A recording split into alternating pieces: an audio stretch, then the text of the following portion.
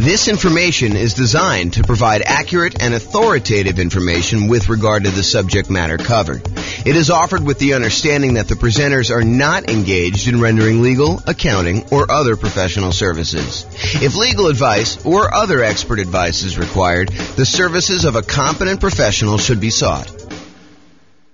Welcome to the Beaverton Real Estate Investing and Real Estate Financial Planning Podcast. Learn all about investing in real estate in Beaverton, Oregon, with a combination of real estate financial planning and modeling with numbers specific to Beaverton, plus syndicated, more generalized recordings of live and pre-recorded real estate investing classes, not all of them specific to Beaverton. Be sure to stay tuned after the podcast for a message from our sponsors. Well, good morning and welcome, everyone. This is James Orr, and today we're going to do a class that is very similar to the class we did yesterday. Yesterday, we did a class on how to calculate cap rate, capitalization rate on rental properties. Today, we're going to do a class on how to calculate cash-on-cash return on investment. And I don't think it's a big secret that I'm not the biggest fan of cap rate. I think the shortcoming with cap rate is that it doesn't take into account the financing associated with the rental property that you're analyzing. It's just a way to determine how much income the property is producing, divided by what the purchase price or the current value is. That's what cap rate is. But when we calculate cash on cash return, we have to take into account the financing on the property. So we determine what the cash flow is after the mortgage and if we have PMI on the property. And then we divide that by what we invested into the property in order to determine how productive the cash we invested into the property is in producing one of the four, technically five, areas of return that we have on the property. And so that's what we're going to cover today in this particular class, provided the PowerPoint works. Oh, there we go. Okay, awesome.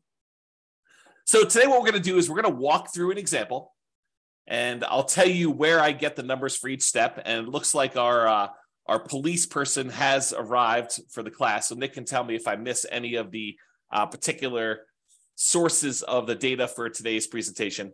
I think yesterday, I don't want to get him in trouble, but I think yesterday he was distracted by trying to do some work during the webinar. Today's Saturday, so shouldn't be as much work. At least that's my guess. You can correct me if I'm wrong on that one. So, all right, so we're going to go through an example. I'll tell you where to get the numbers. Nick can correct me if I'm wrong. And I will start with a brand new spreadsheet I made. I made two of these. I made one for the visual cap rate on rental property calculator. And then now I have a visual cash-on-cash return on investment calculator for rental property as well. All it really does is it takes the calculation and it lays it out visually so that you could see like the relationship of all the different things that go in the calculation.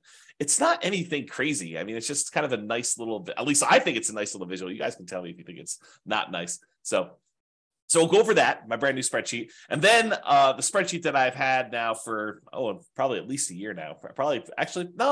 I think I did this last like March or so. So, we're coming up on a year for the world's greatest real estate deal analysis spreadsheet. And you can go ahead and download a copy of the world's greatest real estate deal analysis spreadsheet at realestatefinancialplanner.com/spreadsheet. And Layla says, if I become a subscriber, is this a spreadsheet I could get? So the world's greatest real estate deal analysis spreadsheet, as of right now, and by the way, these things, because I'm recording these and people can be listening to them years and years later, right now, the world's greatest real estate deal analysis spreadsheet is completely free. If you go to realestatefinancialplanner.com/spreadsheet, you could download that one. The visual cash-on-cash return on investment calculator for rental property, my thought right now, because it's brand new, is I'm going to post it in the members area for the people on Substack. So that's the thinking on that. So if you want that, you can go download it. But honestly, as you will see, I will use it to show you exactly how the calculation is done. But as you will see, not that I'm trying to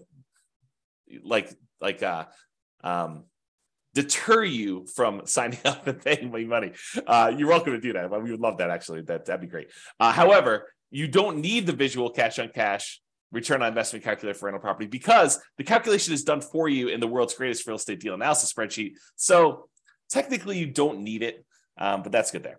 And then another spreadsheet I made, and this one will probably be where the visual cash-on-cash return on investment. This is a mouthful. Visual cash-on-cash return investment calculator for rental property, where that spreadsheet will be. I'll also post the rental portfolio cash-on-cash ROI spreadsheet, which gives you a nice way to kind of like see all of your rental properties in one spot with what their cash-on-cash is. Again, that's a brand new spreadsheet I made as well. So I will give you that in the Substack members area as of right now. And then, because that's not enough, a second tab on the visual cash-on-cash return on investment calculator for rental property is the improved cash-on-cash return on investment focuser. So I'll show you what that means tonight, or this morning tonight. Man, it's already tonight. I just woke up. And so that will be on the second tab of that visual cash-on-cash return investment calculator. So you'll be able to see what parts of the equation formula will make the biggest impact for you if you're trying to improve cash on cash. Because I think that's a challenge for a lot of folks right now, right? We're in a market where prices have gone up quite a bit. Interest rates are up a lot, and rents are sort of lagging. I mean, they're up, but they're not quite up as much as prices and interest rates are. And so therefore, cash flow is not as great as it has been in the last few years. And I've been telling people this for years. I'm like, look, everything's on sale right now. You guys may not think it because prices are up and you're kind of like thinking, oh man, prices are way up and how could it be on sale? It's been on sale because the interest rates were so low and they were going down. Now that interest rates are not that low and they've been going up, everything's not on sale. And so I think that that's frustrating a lot of folks. And it's a lot of what we're focusing on in this market, right? If you've got a property, especially if you've got property where you've owned it for a while and equity has increased quite a bit, and you're thinking to yourself, okay, I've got all this equity, maybe I should re-leverage up, or maybe I should sell this property and redeploy this capital somewhere else, or maybe I should go get like a HELOC or on the investment property and take some of that money and reinvest it. I think the challenge a lot of folks are having is, what am I going to buy with this? I've got this amazing loan on this property. I got a ton of equity. And so the equity is not super productive because, prices are up and equity has increased. And the cash flow on it's not as amazing as it once was, especially when you think about it in return on equity, which I need to do a class on return of equity, but I digress. Third day in a row with the I digress stuff. So anyway, if the problem we're having is that what do you do? Do you redeploy that capital? And tomorrow's class, I just posted it this morning. Tomorrow's class is what does it mean to be financially independent? And I will go over all the different components that could make you financially independent. It's not just one thing. And so we'll go look at those and then you can decide, hey, look, I want to be financially independent using this particular measure, this way of getting there. And so now you can ignore all the other noise out there and decide, I don't need to worry about whatever it is, crypto or fix and flips, or, even buying more rental properties. If that's, not your strategy, I can ignore all those other things and really focus in on this one area because that's the way to be financially independent. And honestly, if you've heard the old story about Warren Buffett and his airline pilot, the airline pilot basically asked Warren Buffett, the secret to being successful. And he told him, make a list of the 20 most important things that you want to accomplish in your life. And so the airline pilot goes, he makes this list of the 20, he says, okay, rank them from 1 to 20, 1 being the most important, 20 being the least important. And then Warren Buffett says, okay, now take number 5, anything below number 5, that list are the things that you must avoid at all costs. Because they are distractions. They are things that seem important, but they're not, because you really need to focus all of your energy on those top 5 and only those top 5. You think that, oh, maybe I'll eventually get to number 6 and I really should be working a little bit on that now, or number 7 or number 11 or number 14. But really, that's the problem. The problem is that you think that those are important when they're really not important because you're never going to get to them. And they're going to distract you from achieving the top 5. And so really, tomorrow, what we're going to go over, not today, this is not today's class, but tomorrow we're going to go over is, focusing in on what is most important for getting you to be financially independent. And then realizing you need to ignore all the other crap, even though it's shiny object. You're like, ooh, the flipping land, that sounds amazing. Or, doing short-term rentals, that sounds amazing. Or, doing this nomad thing, I just learned about that. That sounds amazing. And maybe that is in your top 5. But if it's not in your top 5, you need to be able to say no. And I think tomorrow we'll get some clarity on that.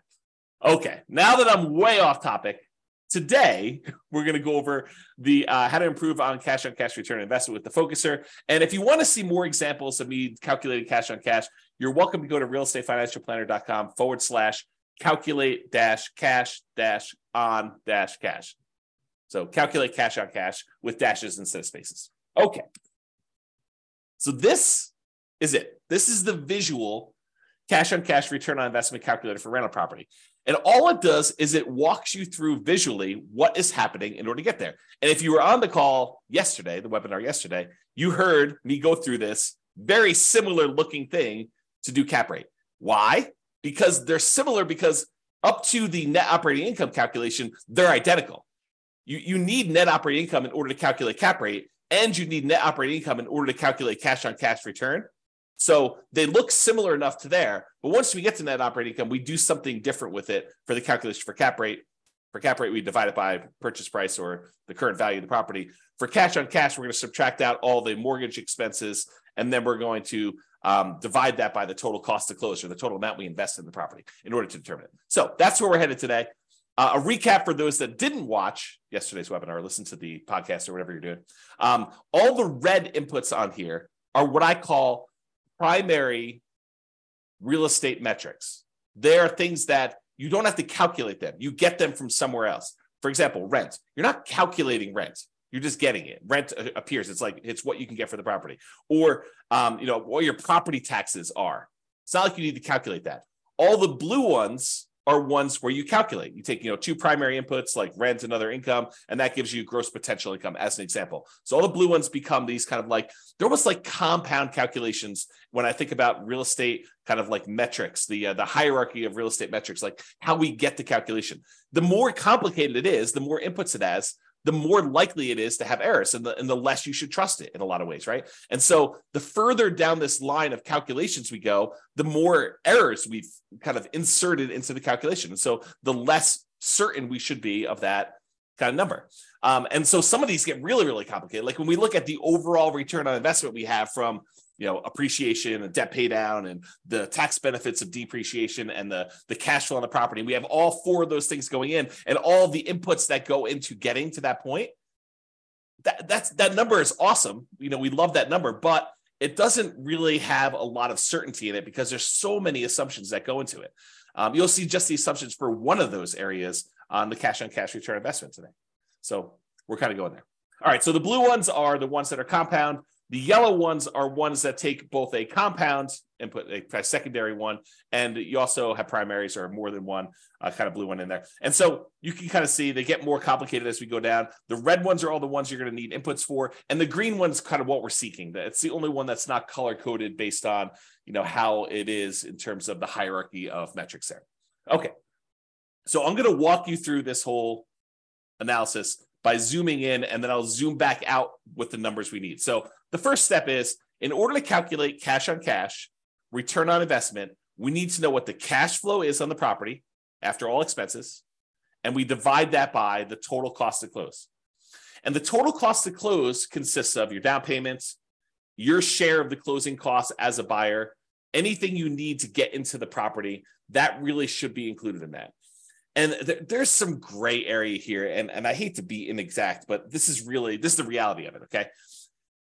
If you have a property that you're buying and it's distressed, and you know that going into it, you're going to need, paint or carpet or to replace a kitchen sink or to put a refrigerator in, does that count as a total cost to close? And it's an interesting question, right? Because do you take into account the stuff you need, the rent-ready costs, for a property to be ready to kind of like rent?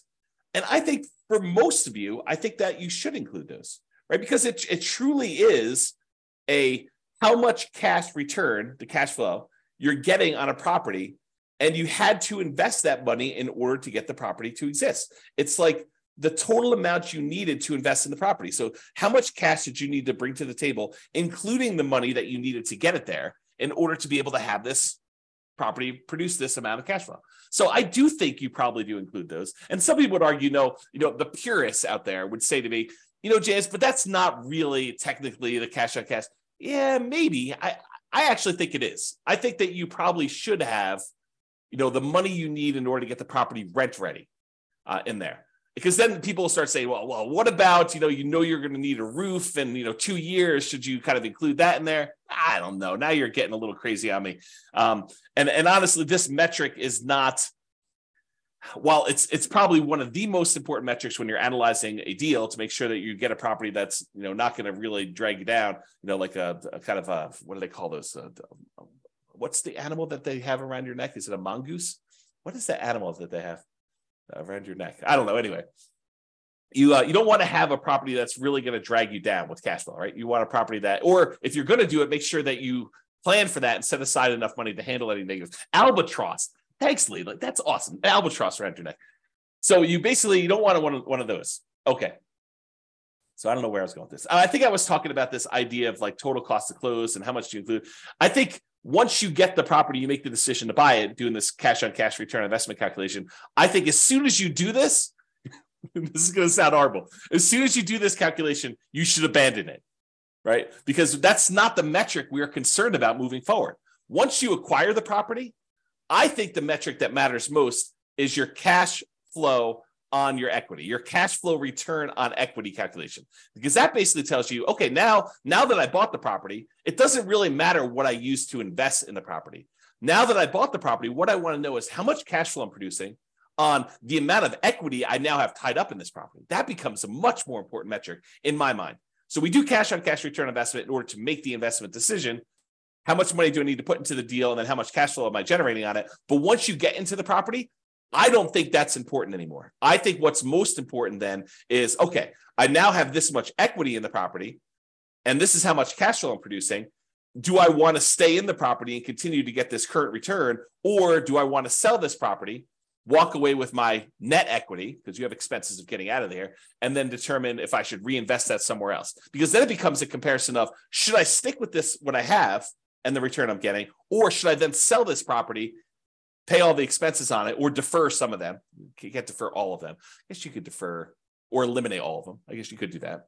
And then you actually move on to something else. And so really, if you want to get super technical, the one I like most is your cash flow on the return on true net equity, which is your equity after you take into account all those expenses, because that's the amount of money you would walk away with and that you could reinvest somewhere else.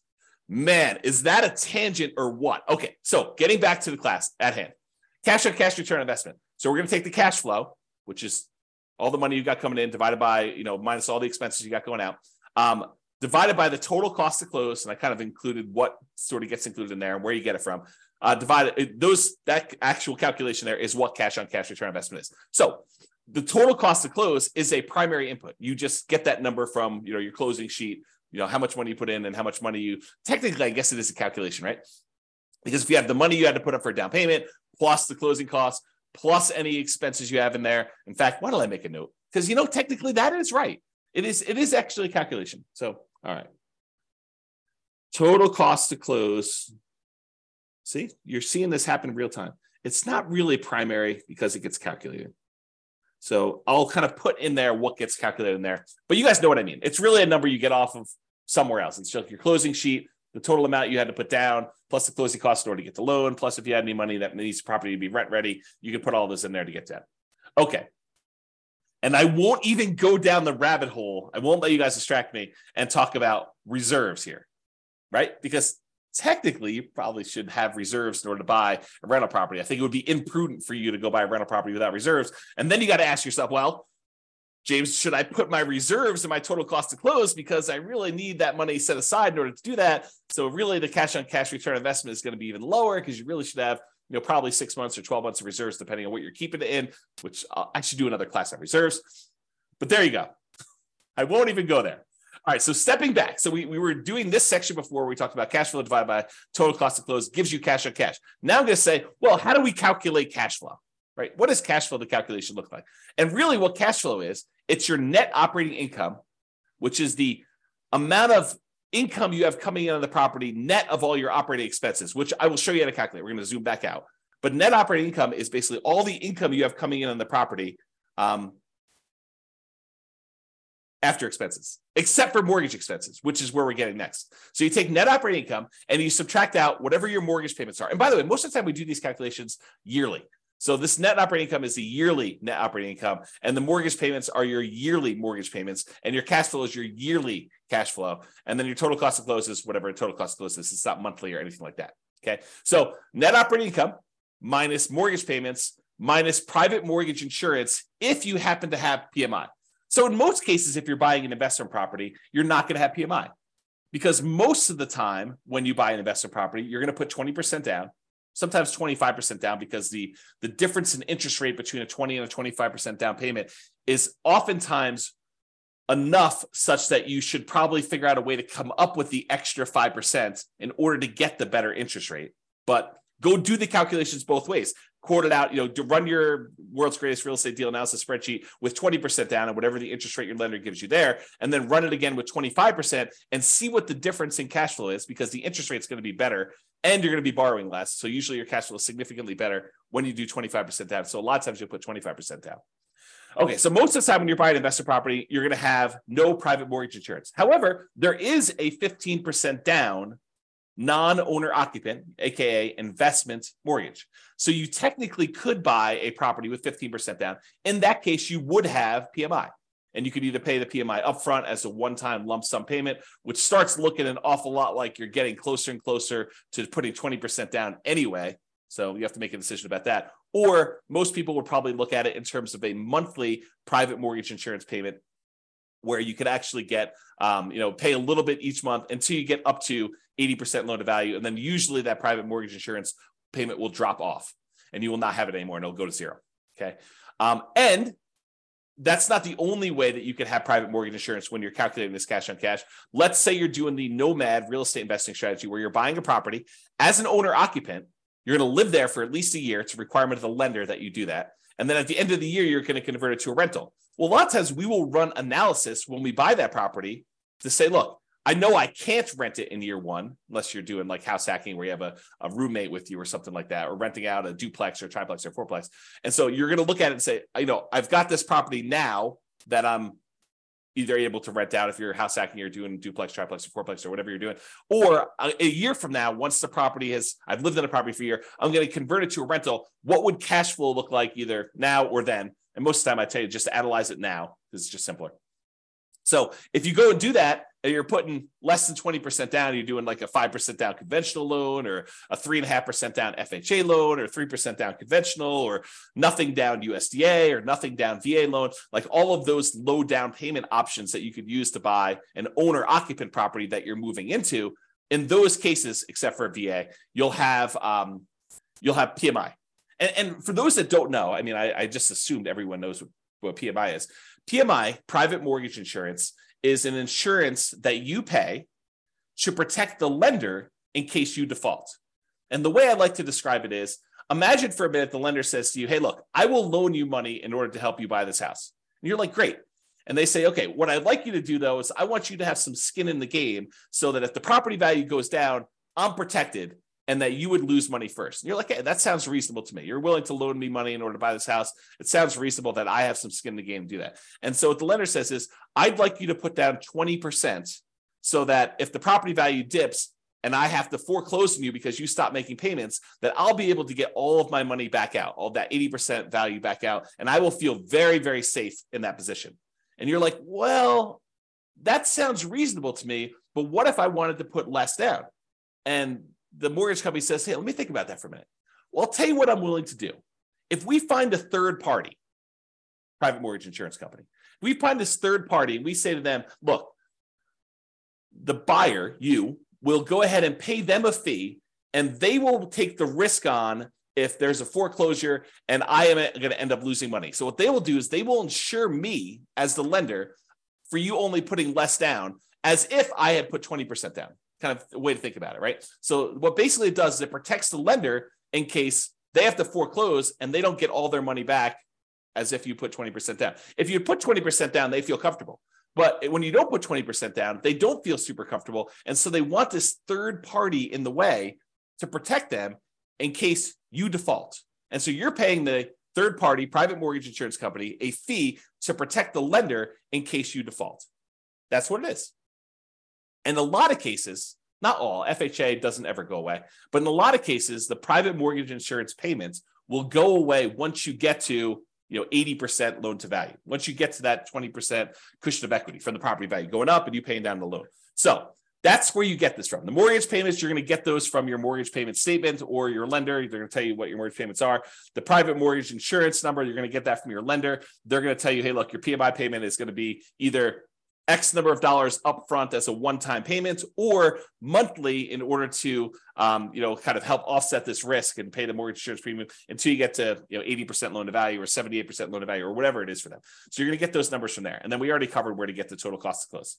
So we've got to the point now where we've calculated cash flow from net operating income, which is calculated. We'll show you how to do that here in a second. And then you get private mortgage insurance and your mortgage payments from those sources. All right. Let me take a break. All right. Zooming back out a little bit more. Now we've covered net operating income. We've covered mortgage payments. We covered private mortgage insurance, covered cash flow, total cost to close, and now cash on cash return on investment. Now we're going to step back and say, well, how do you calculate net operating income? Well, net operating income is really the net after expenses of the income you have on a property. So what does that mean? Well, we have this gross operating income. That's the amount of income you have coming in on the property, gross, before expenses. And then you have your operating expenses. So you subtract your operating, and by the way, little, what do they call it? The operator symbols. So this is minus. So gross operating income minus operating expenses gives you net operating income. Net operating income minus mortgage payments minus private mortgage insurance, and that equals cash flow. And then cash flow divided by total cost to close gives you your cash on cash return. So there's little operators in there to show you what the calculation is. Okay. So gross operating income minus your operating expenses. So all the operating expenses are, which we're going to cover here in a second, all the things that cost you to operate the property: taxes, insurance, maintenance, property management, things of that nature. So those are all the operating expenses. And the gross operating income is going to be all your rent, stuff like that, which we're going to show you how to calculate here in a second as well. Okay, any questions on that? So these are not inputs for you, right? These are not the red boxes where you need to come up with them. They're calculations, which we're going to calculate here in a second. All right, we've zoomed out again. Let's go calculate what gross operating income is. Well, gross operating income is the gross potential income. Gross potential income is all of the income you could possibly produce if nothing were to go wrong with your particular property. It's like, in a perfect world with no vacancy, how much money could this property produce for me? Okay, we're going to calculate that here in a second. Next step. Minus, so that gross potential income minus how much you've set aside for vacancy. And you say to me, okay, so vacancy, where do I get that number from?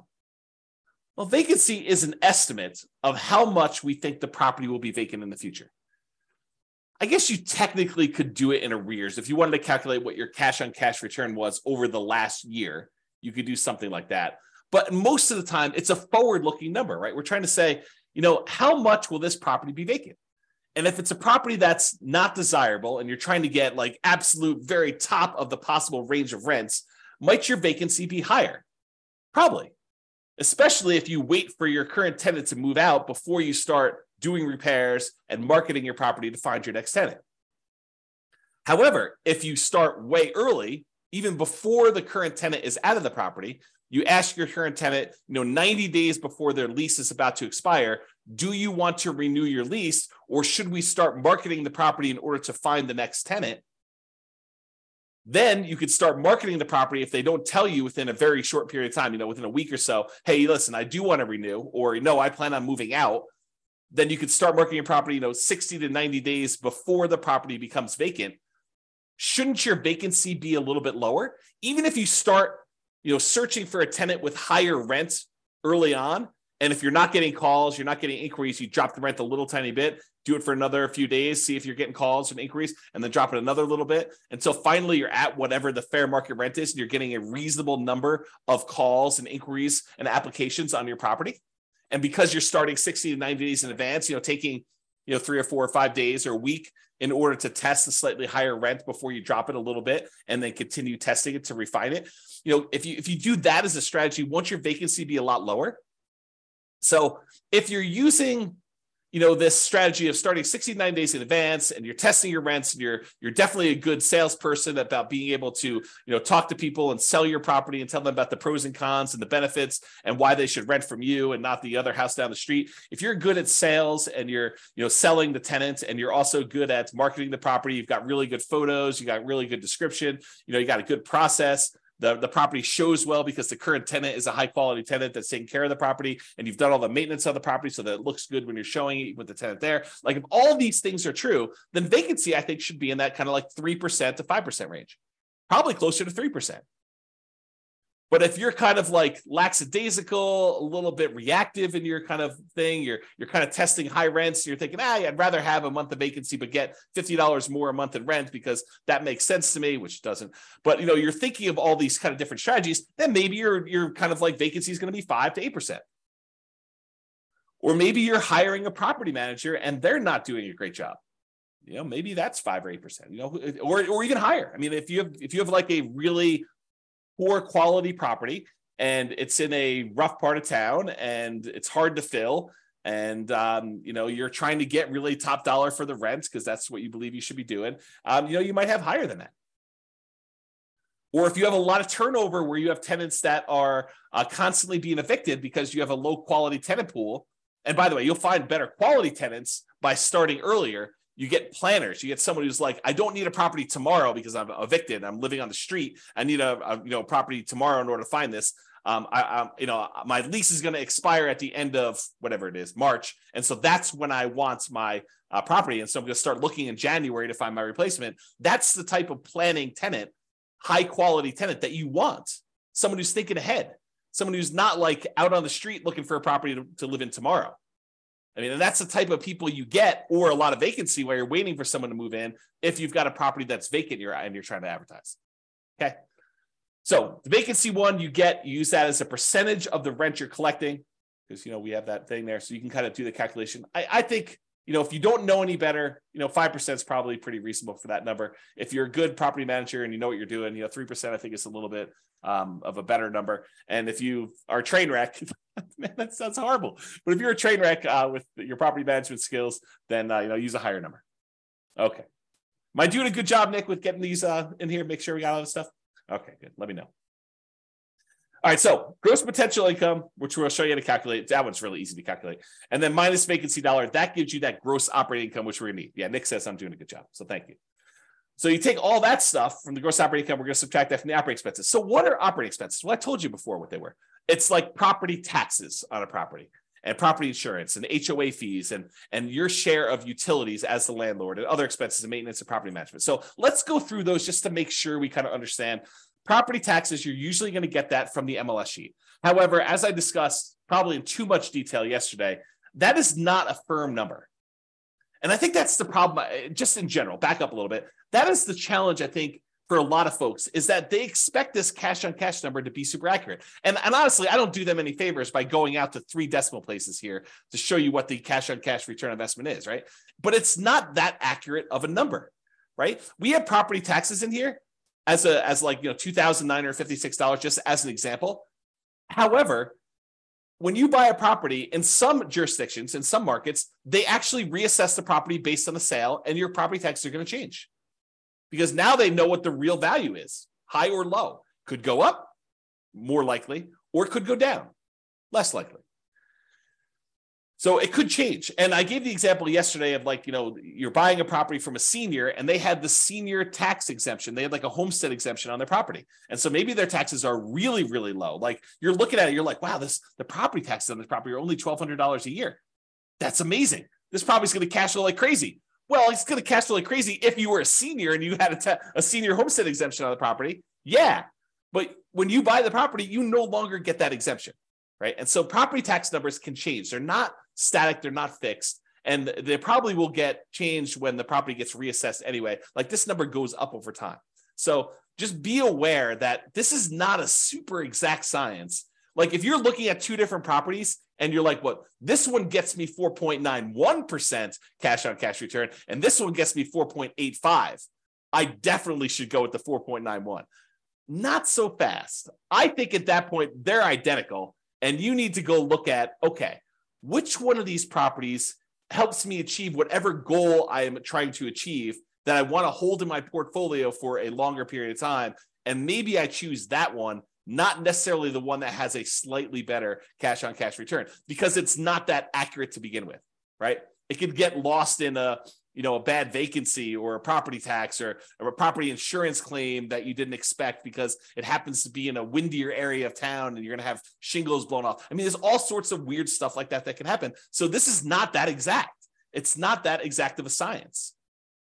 So then I think you start looking at, 4.9, 4.8, 4.7. They're all really, really close. Now let me think about, okay, of the properties I'm considering, which one do I really want to have in my portfolio? Which one helps me achieve my goal? Which one's most likely to go up in value over a long period of time? Which one is most likely to be easier to rent? Which one is more likely to have people stay there for a long term as a renter in it? Which one am I able to add the most value to? Like all these other considerations. In fact, I probably should do, and let me know if you think I should do this, but I probably should do a class on that. Like, the non-cash on cash calculation considerations when selecting a particular property, right? Like it's all these soft skills, all these sort of speculative, maybe I shouldn't do a class on that because they are like, they're speculative. Like, what do I think is true about the future of this particular property? It's like all those gut feeling ones, all the kind of blink things. If you remember Malcolm Gladwell's book, Blink, about making decisions on stuff, right? Like how you kind of think about those. So I don't know. We'll have to go into that in detail, but so you know where to get property taxes from, and you know why it's not always 100% accurate. Similarly with property insurance, I think when you start your search to buy a replacement property, you call your insurance agent on a property really early on property, and you say, look, this is pretty typical for the properties I'm looking at. What would property insurance be on a property? If you have other properties, you don't even need to do this because but what would property insurance be on a property that I'm buying that's, about a X dollar property with, 4 bedrooms or this marketplace and this kind of thing. And they'll say, insurance on that would be $1,600 a year, whatever number they give you. Then if you're going to go look at a property that's a little bit more expensive than the one you got your initial quote from, maybe you bump up insurance by, 5%, 10%. If it's a little bit cheaper, maybe you bump it down by a little bit there. But you're not calling your insurance, at least I don't think you should. I think this is borderline harassment. You're not calling your property insurance company every time you're analyzing a brand new deal. You get 6 new properties in the morning, you have your insurance agent on the phone running insurance quotes on 6 properties. Sounds like overkill, right?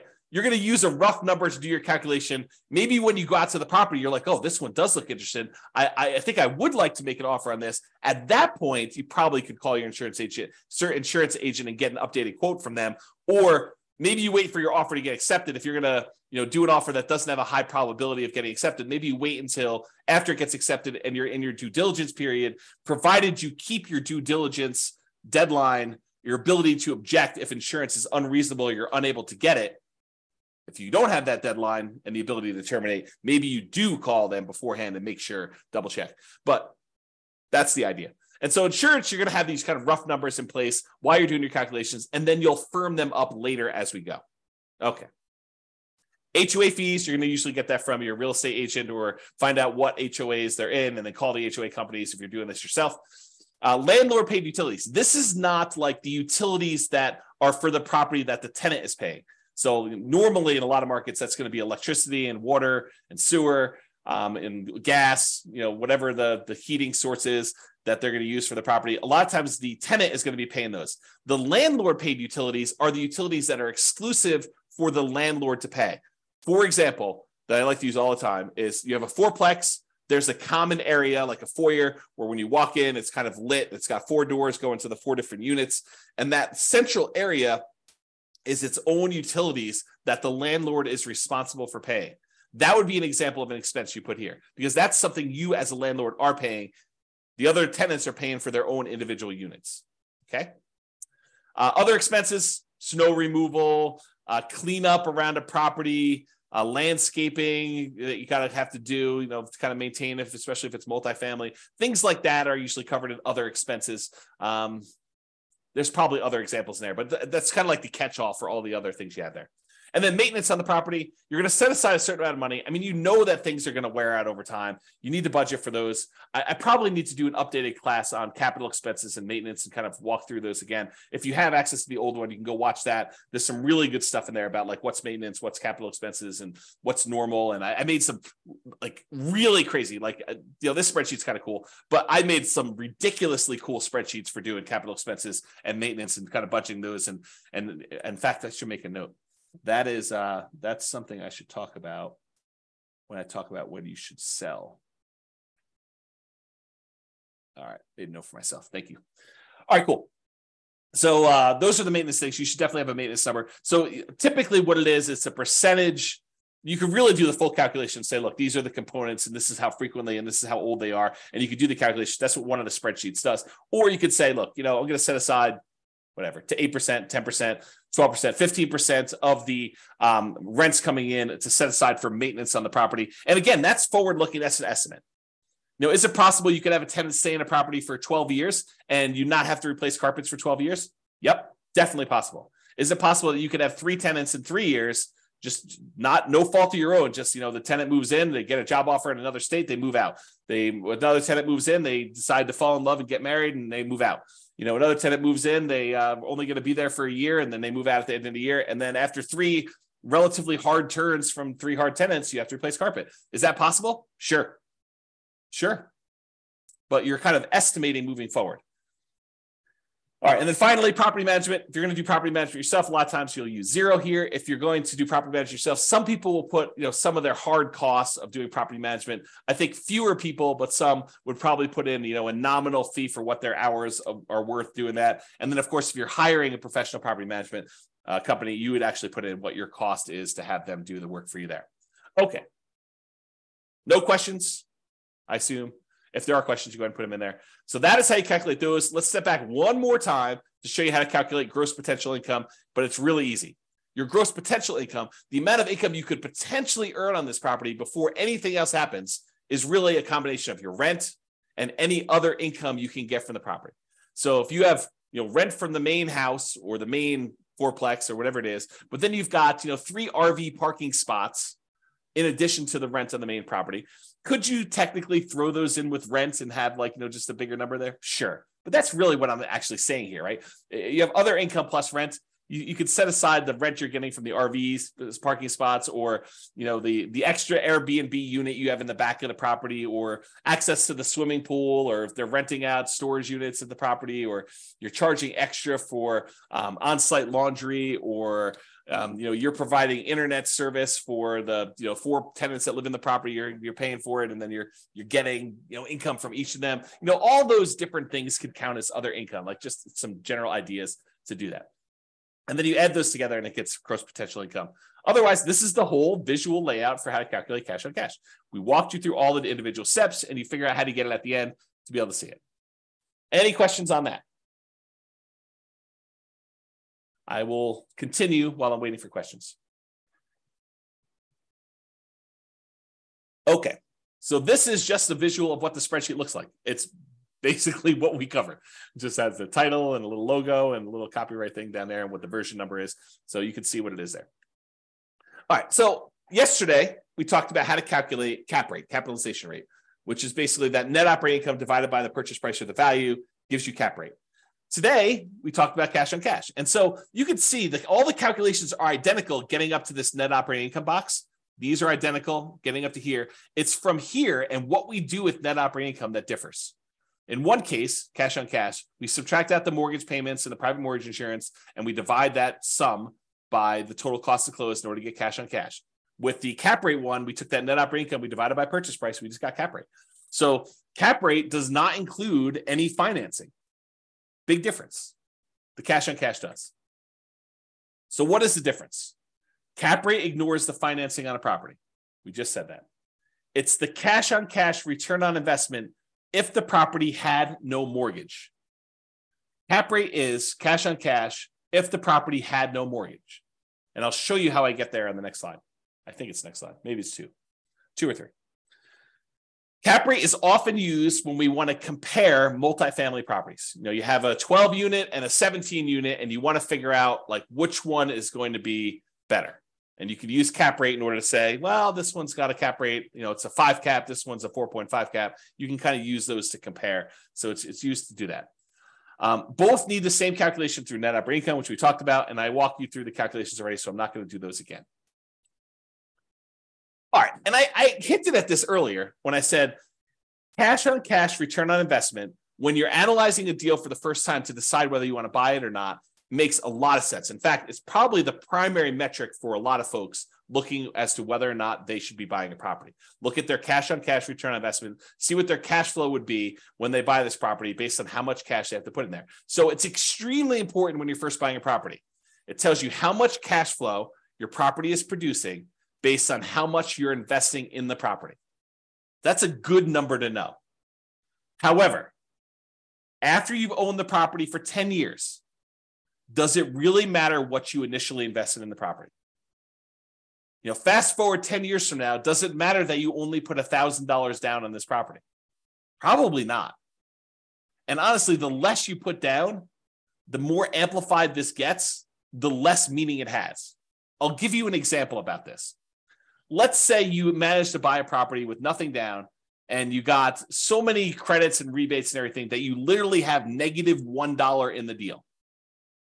And when you do your cash on cash return on investment calculation, you have I don't even know if this number is correct, but a negative 1,000%, let's call it negative 100%, negative 100% cash on cash return on investment.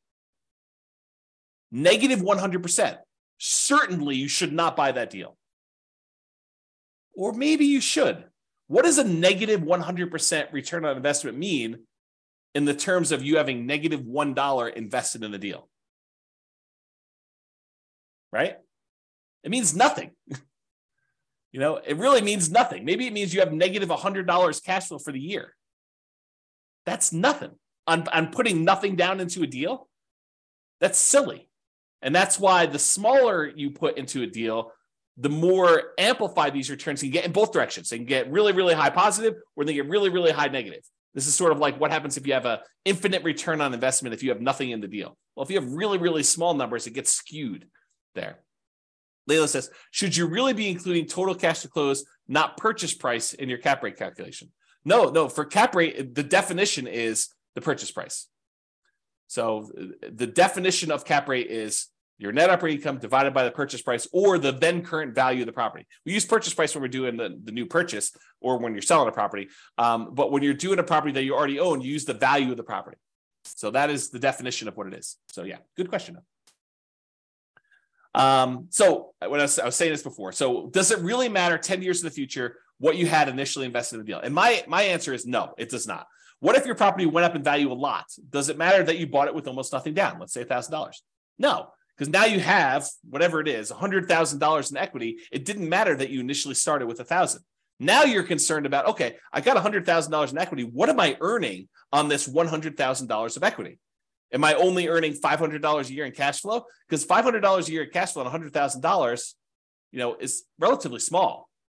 Maybe you could take that $100,000 and invest it somewhere else and get better cash on cash, better return on your cash flow in general. Or maybe all the other returns are so good that you still want to stay in that deal, which is why I think this is just one measure, right? Really, after the first year, and honestly, that's an arbitrary time period. Right? It's not like me saying exactly a year, then you change over your calculations. I think once you buy the property, you look at cash on cash, I think we make that decision with cash on cash immediately. Then we're like, okay, I can set this aside because this number no longer matters. Now what matters is how much cash flow am I getting on my equity in a property? I think you should switch to that.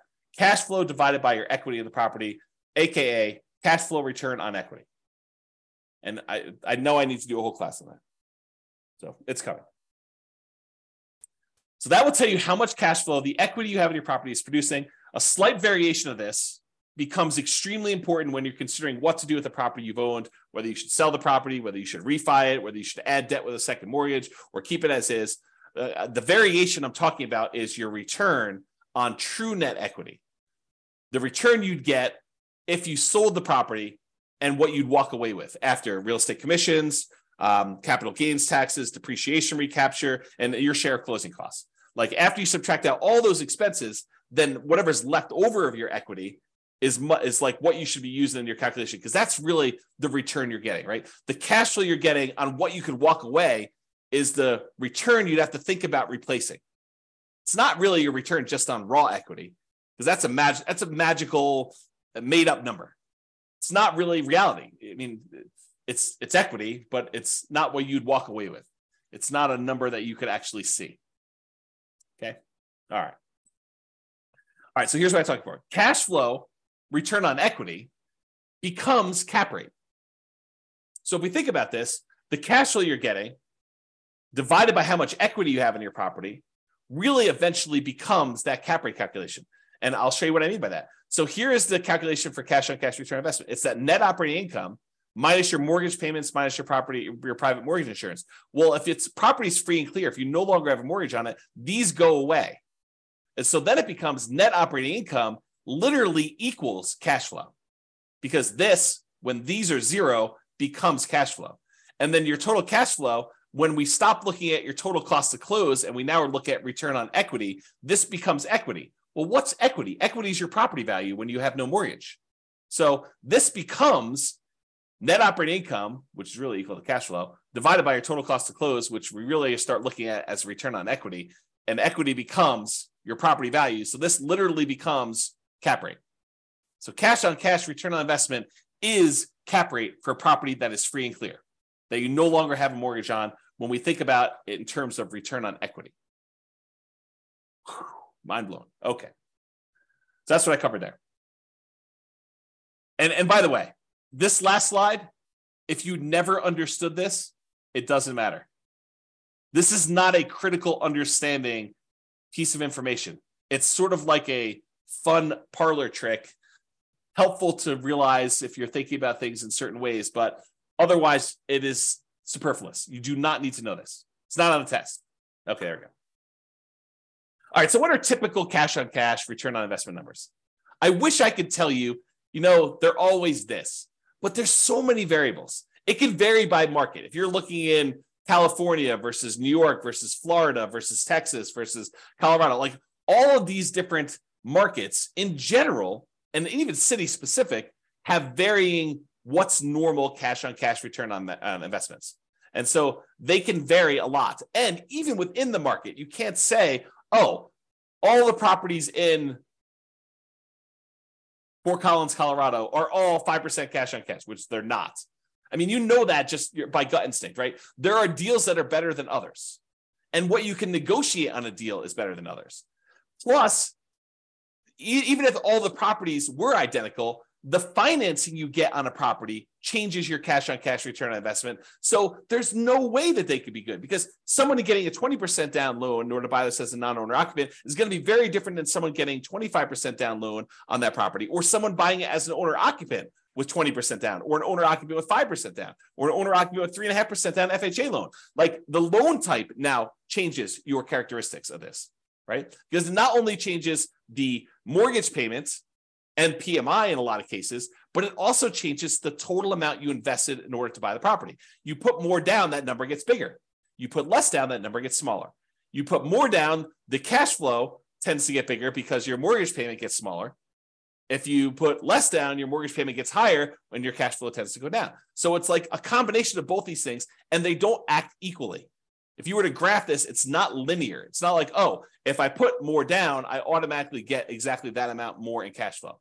No, doesn't work that way, especially since interest rates change based on your loan type and how much you put down.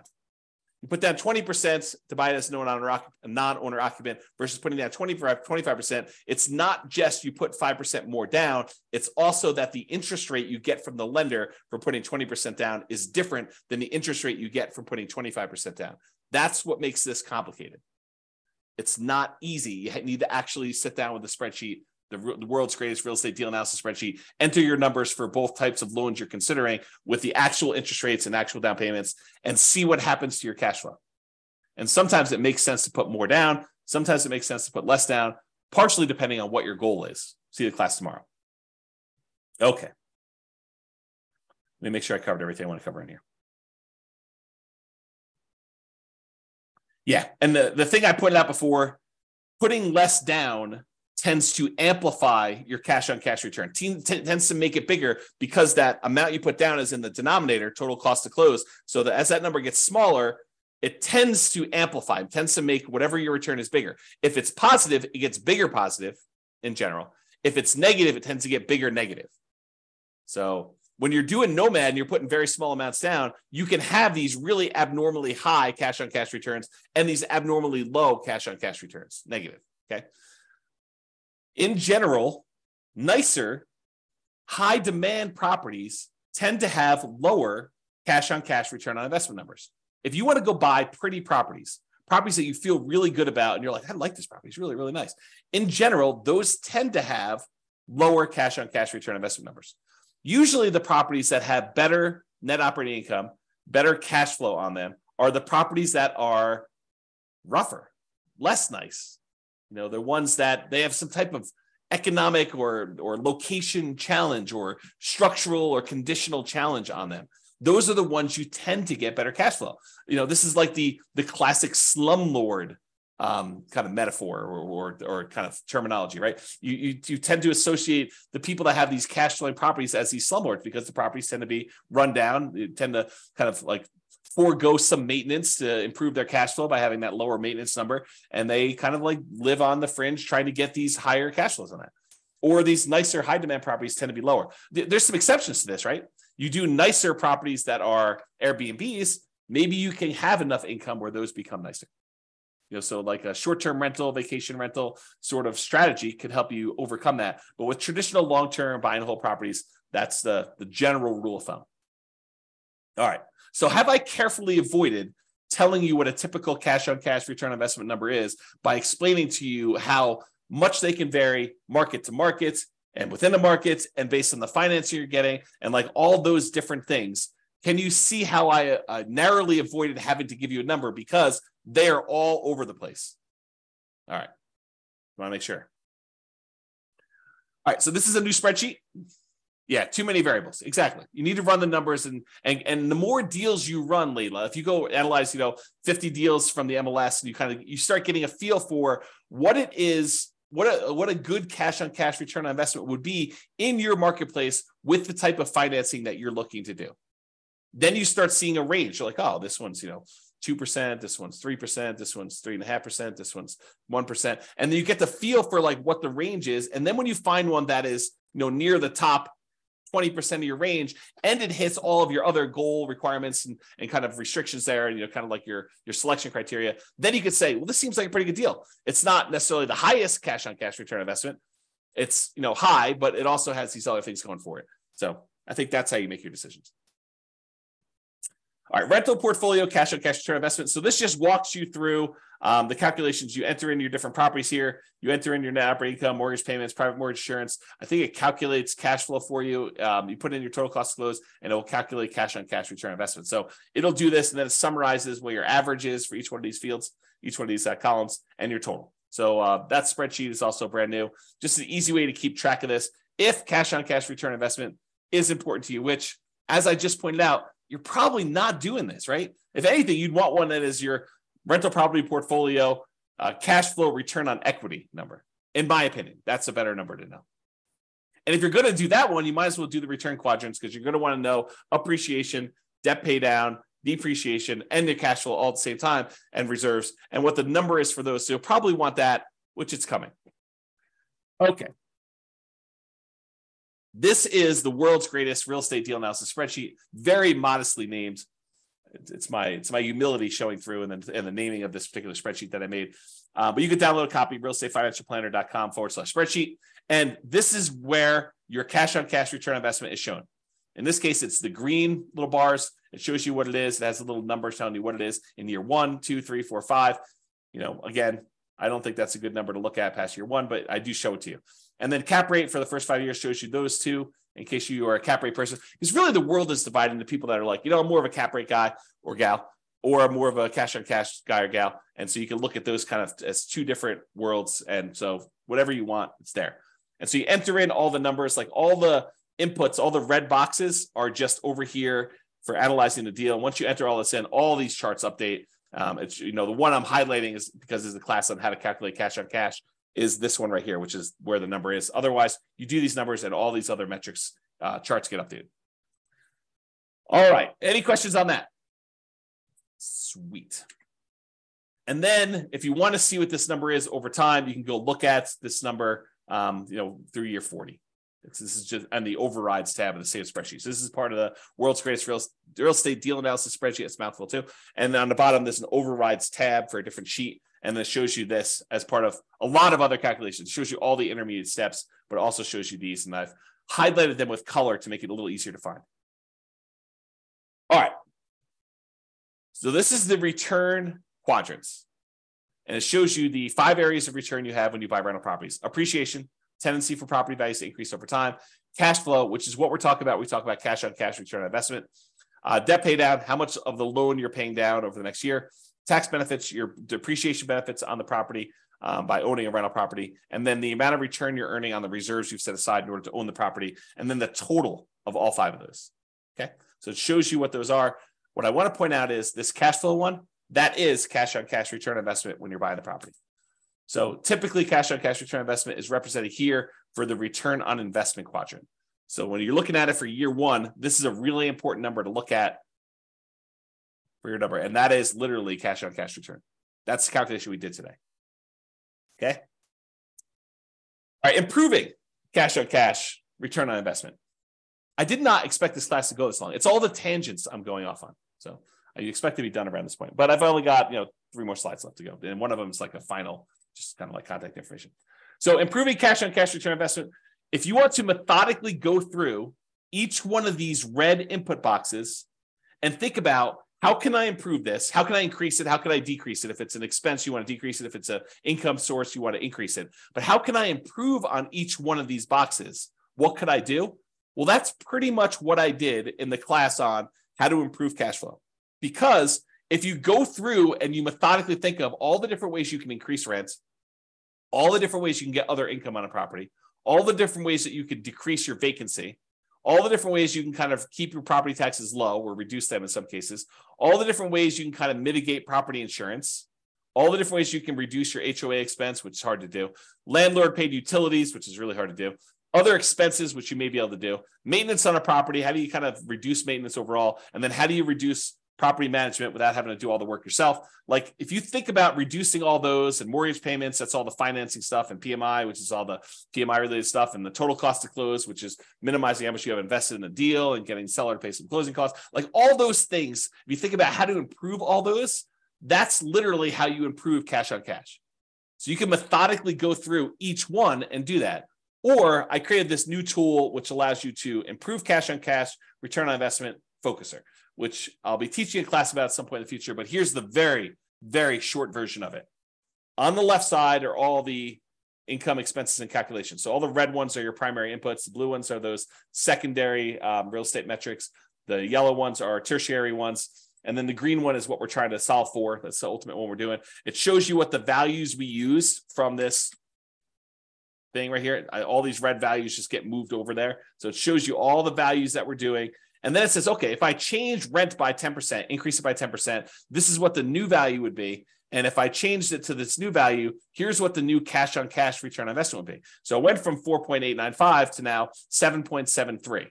Well, that's a 57.92% improvement. So that would be a good one to focus on if you were trying to improve your cash on cash. But it shows you if you only improve other income by this amount, then it only improves it by 1.39%.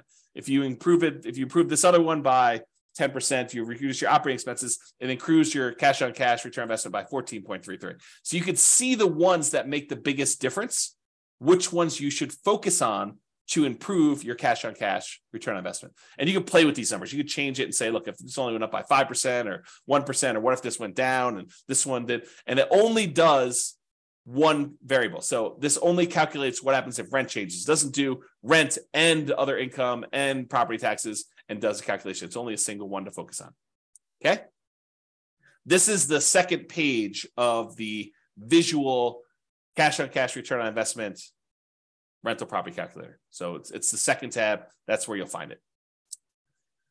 All right, additional examples. Last slide. If you want to see me kind of walk through these calculations again for basically any property that we model, you can go ahead and go to realestatefinancialplanner.com/calculate cash on cash. It has dashes in there.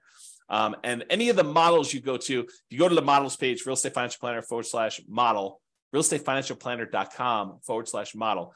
And if you pick a particular model, like doing Nomad or put 20% down or whatever, and then you go to copy it, it'll list the properties that it has in there. And below the property, it'll say, walk me through the cash on cash, or walk me through cap rate, or walk me through net operating income. So you can see me with software walk you through this analysis. And I explain to you what the steps are and where we got those numbers from and everything else. So if you want to see those, that's how you can do that. And that's only 3 minutes over is the end of presentation. Any final questions? You guys are very welcome. Wow, people are saying thank you without even me saying it. So you are very, very welcome for that. Hopefully that was super helpful for you guys with walking through cash on cash and how to get it done and why you probably don't need to manually calculate it. Just use the spreadsheet to do it. But hopefully that'll be helpful. And I hope some of the tangents, like there's always this debate over, do I go off on tangents and give you the extra information that maybe wasn't on the slide, but it reminds me, it's like, oh, well, I need to tell you about this. And so let me go share with you this sort of insight on some other stuff. Yeah. So people love the extra stuff. That's awesome. Okay, cool. Yep. Yeah. Everyone likes the tangents. Everybody likes the tangents. So that's it, folks. Thank you for coming. Show up live. I'll try to get the recording, provided the recording goes through. Try to get the recording up for those that have access to it. Enjoy your weekend. I will talk to you all soon. And I am doing a class tomorrow. So if you want to log in for that, that'd be awesome. Bye-bye for now. With home prices up, mortgage interest rates up, and rents up, but not quite enough to counteract the higher prices and interest rates, cash flow on rental properties in Beaverton is harder than ever. Book a call with the Real Estate Financial Planner to apply our proprietary 88 strategies to improve cash flow on your rentals. See the show notes for a link to schedule your call and improve your cash flow today. If you're a real estate agent, lender, or professional in Beaverton that wants to help our real estate investor listeners, consider reaching out to learn about collaboration opportunities with this podcast. We'd love to add more value to our listeners by having you assist our investors buy, sell, and finance their real estate investments. See the show notes to schedule a call to discuss collaboration opportunities